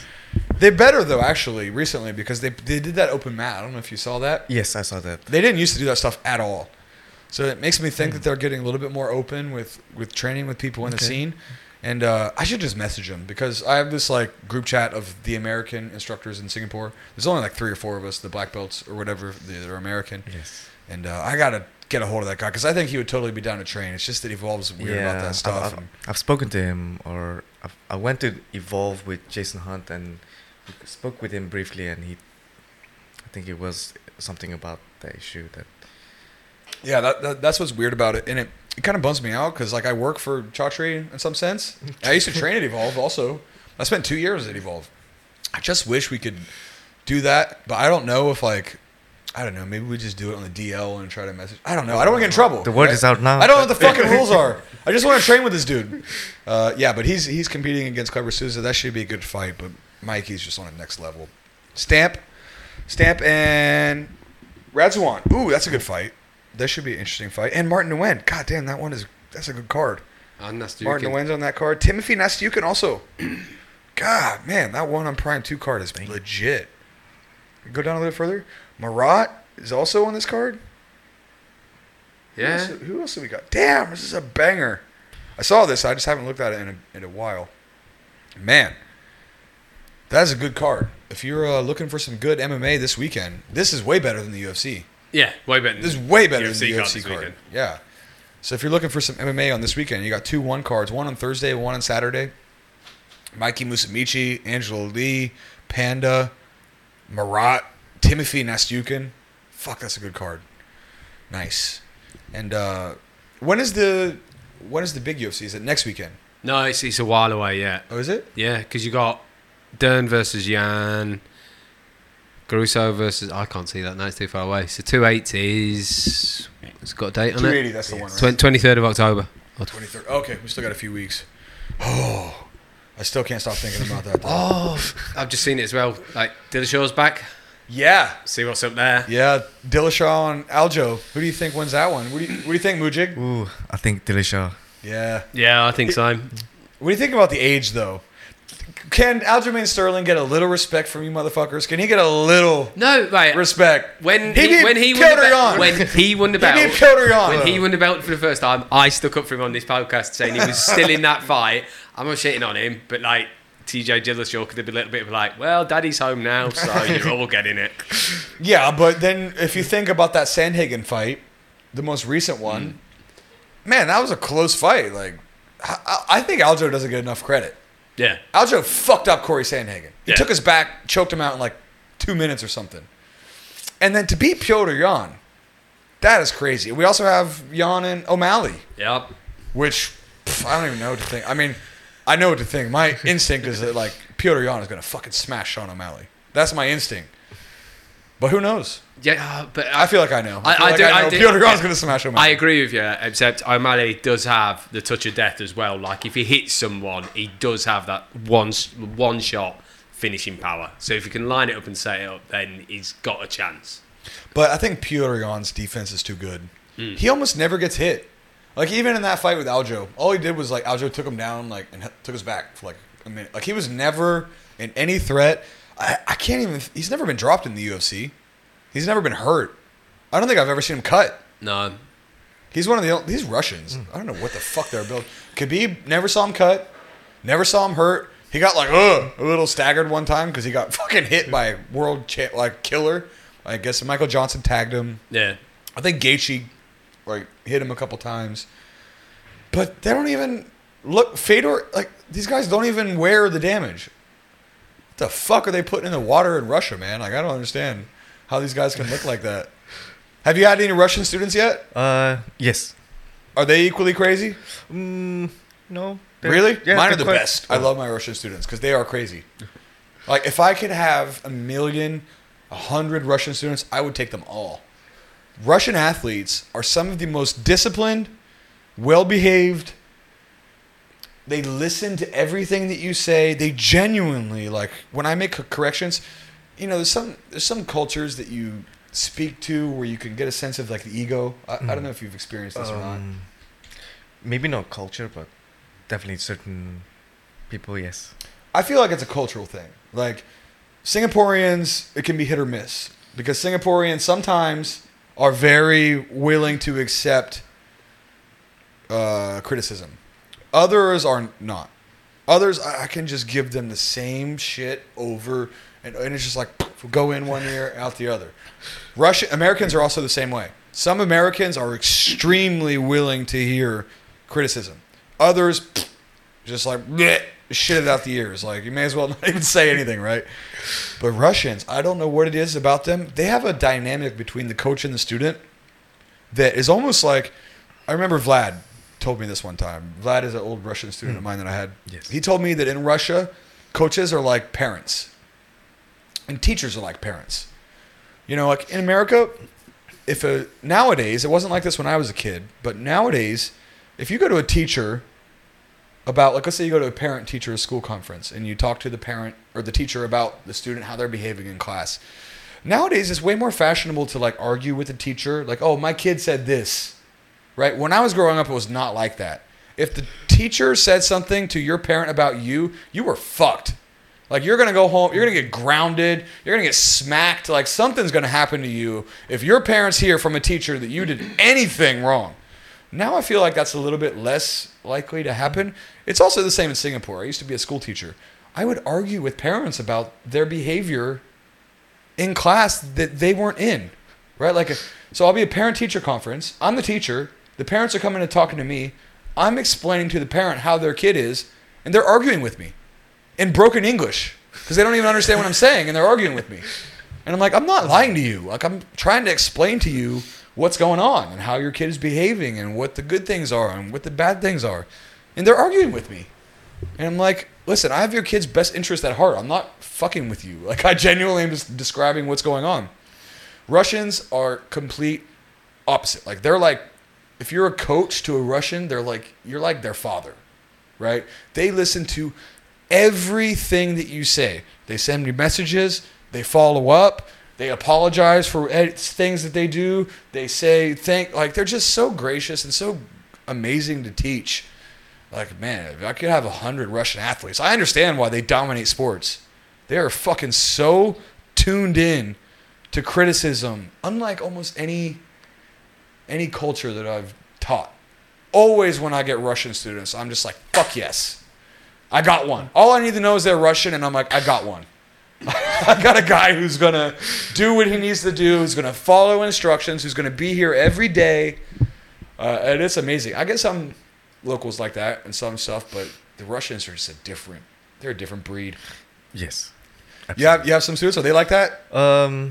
You can say no. Well, This is just my experience. They're quite okay. I don't have too many Russian students at all. This is my current favourite thing coming out of Russia. It was amazing. Someone What is this? Russian Twitch streamer burns gas 24/7 to troll the entire world. He's like, he took the feed down. He's in the middle of like Arctic conditions. He's got the you can see on the picture. He's got like the stove going and everything. The gas heater's going. He's got it up to like 48 degrees or something in his apartment, and he's got a little meter running alongside it showing how little money it's costing him. What's that subheadline say? Can you read that? While Europe faces the possibility of a winter without Russian gas, one Russian troll is running their stove non-stop 24/7 live. God, on I love Twitch. it. I love it. I'm not even mad about it. Fucking Russians, dude. They're so weird. Oh man, that is hilarious.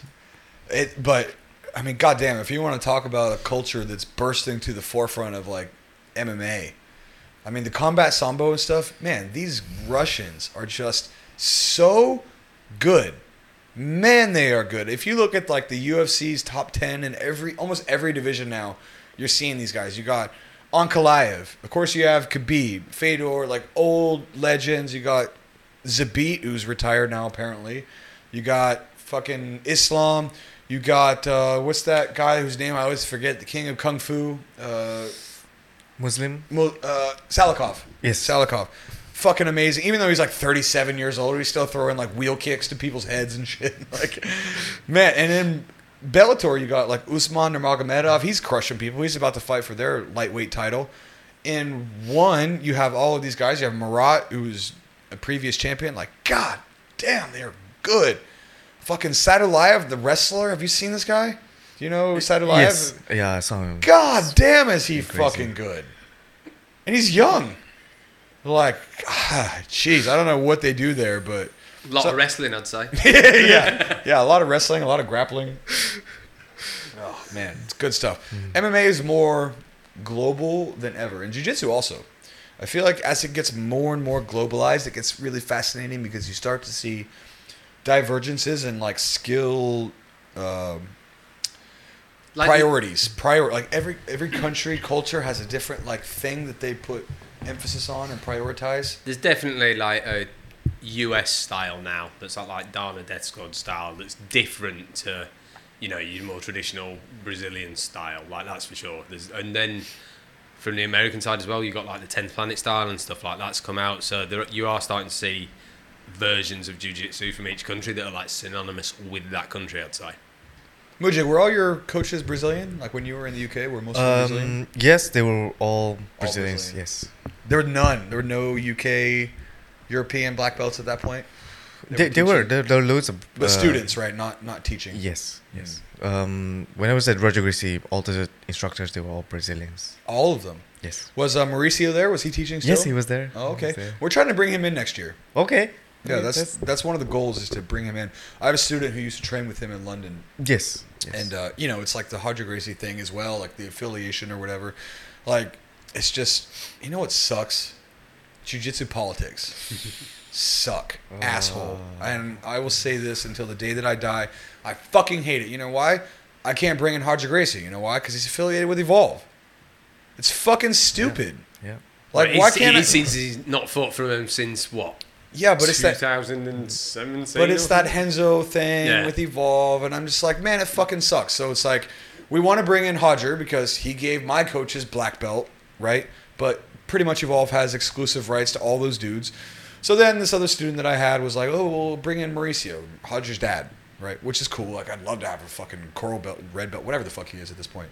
Love to have him in too. But yeah, these politics, I just can't understand why we can't bring in a guy because he has some like fucking tertiary tangential relationship with another gym that's in the same area. And I think it's just one of the most toxic things about jiu-jitsu is this stupid politics. God, it drives me crazy.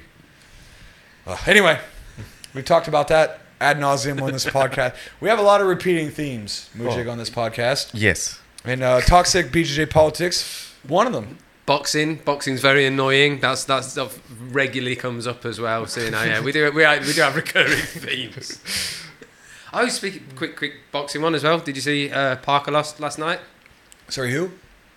Joseph Parker? Yeah. No, I didn't see. Yeah. Who did he fight? Oh God, I forget the guy's name. And he's I only know because he's English. Hang on. Oh, so Englishman beat him. Yeah. Oh, that's interesting. So they're trying to set him up with oh God, the guy whose name I can't say, the Ukrainian fella. This is not, Usyk? yeah. Usyk? Can't say his name. That wouldn't make sense because now they're talking about doing Deontay Yeah, Wilder. Joe Joyce beat him last night. What's his name? Joe Joyce. Joe Joy. Oh yeah, I have heard of him. He beat Joseph Parker. Yeah. Oh, so that's a new top 5 heavyweight. Yeah. Oh, another Englishman. Another English. God damn, you guys have like. That Olympic boxing program paid off, big style. Yeah, I would say so because now that's like 3 of the top 5 Okay, Joshua. I don't know where you put Fury's number 1. Yeah. Joshua's probably like 3 or 4 in the top 5, I guess. Yeah.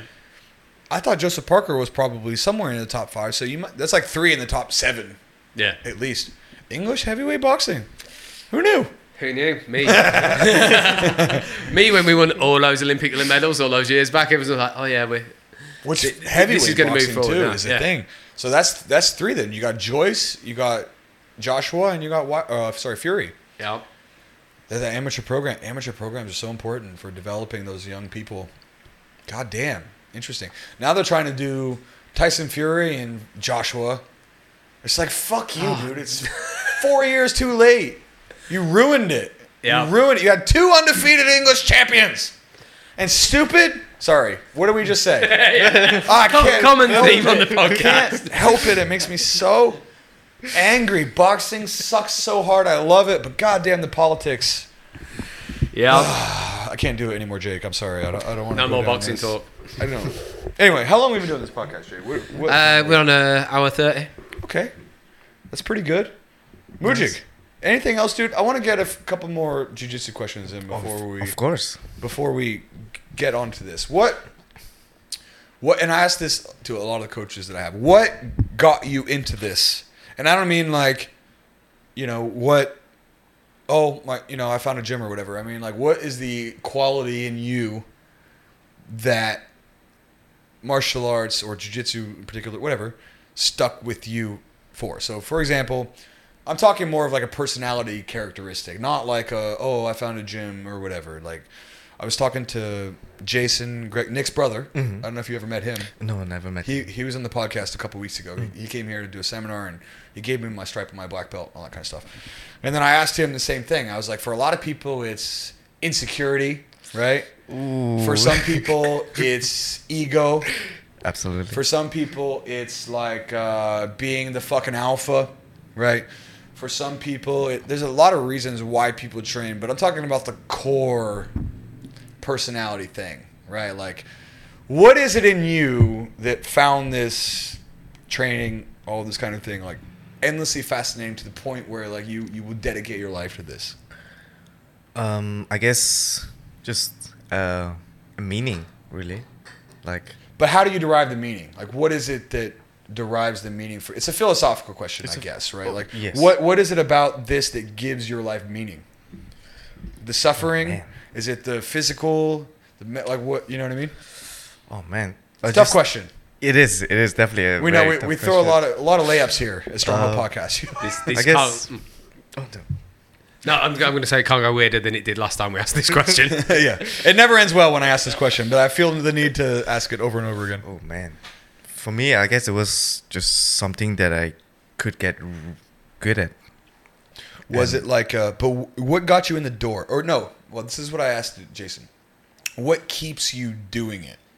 Is it the technical like side, the skill development? Is it, some people ego can be either way. It can go like, I'm doing this because I want to build an ego, or some people it can be because I want to crush my ego. For some, so what is it that keeps you doing this? Because there's always this thing that I talk about, which is intrinsic motivation. Intrinsic meaning that inner desire to do it when other people would stop. What is like your intrinsic motivation for training? Why do you keep coming back to this thing as opposed to something else? Like- Loaded question. Sorry. I think. I'm trying to put you on the spot, dude. No, not at all. I think it does come back to the ego part where I do want to be the best. Like I train every day because I want to be the best, and I don't know. Want to be the best at something. Yes. Why is it simulating murder against people? Like of all the of all the things that you want to be the best at, why is it fucking ripping people's heads off and like passing people's guards like a knife through butter? Like what is? Like I think it's exactly what you just said. It's the ego, insecurity, being the alpha. It's I think it's all these things together, really. Mine was the insecurity. I think I felt weak when I was young, and I guess for whatever reason, when I saw combat sports, it was like, oh, this is a path to non-weakness. But then you also have to, and that's ego, right? Part of that is ego because you're like, I want to be fucking like strong. I don't want to be bullied. I want to be whatever, right? So part of that is also your ego. Absolutely. But then in some unique way, it also crushes your ego, Yes. which is endlessly fascinating about martial arts. Is that in some sense you're doing it to inflate your ego while simultaneously getting smashed in like reality of the situation, fucking crushing your ego as you start, right? What was it like when you started jiu-jitsu? Was it like It was eye-opening. humbling, eye-opening? Was there a memory? Everybody has a memory of like that one situation where for me, it was a guy put me in a triangle. I was a wrestler. So that's the first thing I did was wrestling. And I remember taking this guy down, feeling like I'm winning because I'm like on top. And I took him down. That's what I'm supposed to do. And then he put me in this triangle. And I could not escape this fucking triangle. I didn't even know what it was. He wasn't choking me, but I couldn't get out. And his legs were over top of my neck. And he would try to squeeze my head. And it didn't choke me, but I was like, knew that I was in danger. So it was like, he would pull, and I wasn't like choking, like I wasn't going out, but I was like, fuck, this is not good. I don't know why it's not good because I don't know what's happened to me, but it's not good. And then he invited me to a jiu-jitsu class, and I just thought, like from a wrestling mentality, that being on top was better, and then blah, blah, blah, blah, blah. And then it just opened my eyes, and this other dude put me to sleep with the guillotine, and I was like, fuck. He choked me, and I remember waking up, and like the guy shaking my feet, and I felt so embarrassed. I was like a 0-stripe white belt, but I'd grappled for years because I'd done wrestling, and I just thought I was better, right? And then I just remember being like, fuck, this is different. Like, this is just completely different. You must have some memory like that. Oh, yeah, absolutely. Because, yeah, the first time I did jiu-jitsu was, it was in that small town that I did. And before I did Muay Thai, I was doing judo as well. And I thought, okay, I'm just gonna turtle up, and then that's it. But the instructor took my bag, choked me out. I was like, what the fuck is this? And I was like, I need to learn this.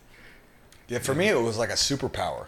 Yeah, it was, yeah. Like, I literally looked... I remember when I first started, I said this on the podcast so many times, but my coach was a blue belt, right? Like, blue belt, borderline purple belt, like upper blue belt. And I just remember being like, seeing him fuck everybody up. And I was a wrestler for years, so I had some grappling knowledge. It just wasn't jiu-jitsu specific, but I had some. And I just remember seeing him, like, destroy everybody. And then I remember the first time I saw a black belt. And I saw him wreck my instructor, who I'd seen wreck everybody. And he played with them. And I was like, what the fuck is this? Like, this guy that I've seen just toy with everybody is getting toyed with and just tapped constantly. And I was like, dude, this is as close to the realistic manifestation of a superpower that I've ever seen. I saw it more with like striking later, like with kickboxing, and when I moved to Asia, Muay Thai. Because I got a Muay Thai coach who was a Lumpini champion. He could do the same thing from the feet. But I hadn't been exposed to that because the grappling was higher where I'm from than the striking. So years later, I saw the striking version of that, which is the same thing. Like striking with Kru At, who's a 3-time Lumpini champion. He fought Saenchai like 3 fucking times to a draw and stuff. And then I remember sparring with him, and I was like, dude, this is like hitting a ghost. This is ridiculous. I can't touch this guy's face with my glove, even if I'm fucking bum rushing him. But grappling was the first thing, and I saw that. When I saw my coach get destroyed by these black belts, and it wasn't even difficult, I was like, oh, I gotta get some of this in my life. Like, I need to be that guy. Because you just never realize that, like, the levels to such things exist, right? Like, and then seeing that, like, I don't know how anybody doesn't want that. I literally can't understand how you can watch somebody, like, manhandle somebody, and you're like, how can you be like, nah, I don't need to do that. I'm like, I need that now. I needed that 10 years ago. Did you see the Zuckerberg thing? Yeah, we're doing MMA. Yeah. And he was like, oh, yeah, where has this been my whole life? Like, I didn't know such a thing existed. I felt like the exact same way. I just felt like saying, Mark, you're fairly rich. You can afford bodyguards to do that for you. Like, don't worry about it. Yeah, I guess. But, I don't know. That's a little bit of a beta move, right? You want to be able to do that yourself. That's the thing. You know, learn those skills and develop it yourself. All right, man. Anyway, Mujib. Have you enjoyed this, man? Has this been Yes, good? I did. I really enjoyed it. Yes, great.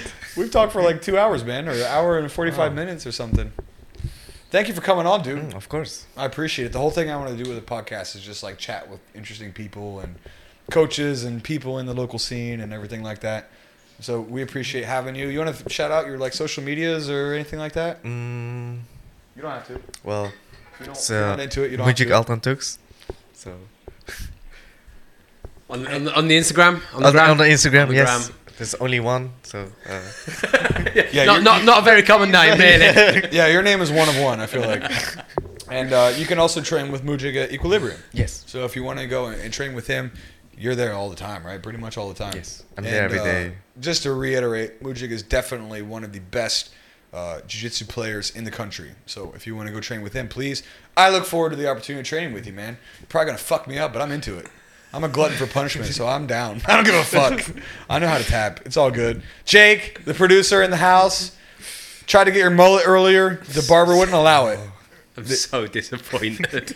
He tried to come grown-ups, here with the man. mustache and the mullet, and the barber was like, "No, we will not allow you to do this to your family." All right, everybody. This is a Stronghold Podcast. We're on episode 75 or something like that. 75. Thank you all for listening. We'll be back next week. Stronghold Podcast.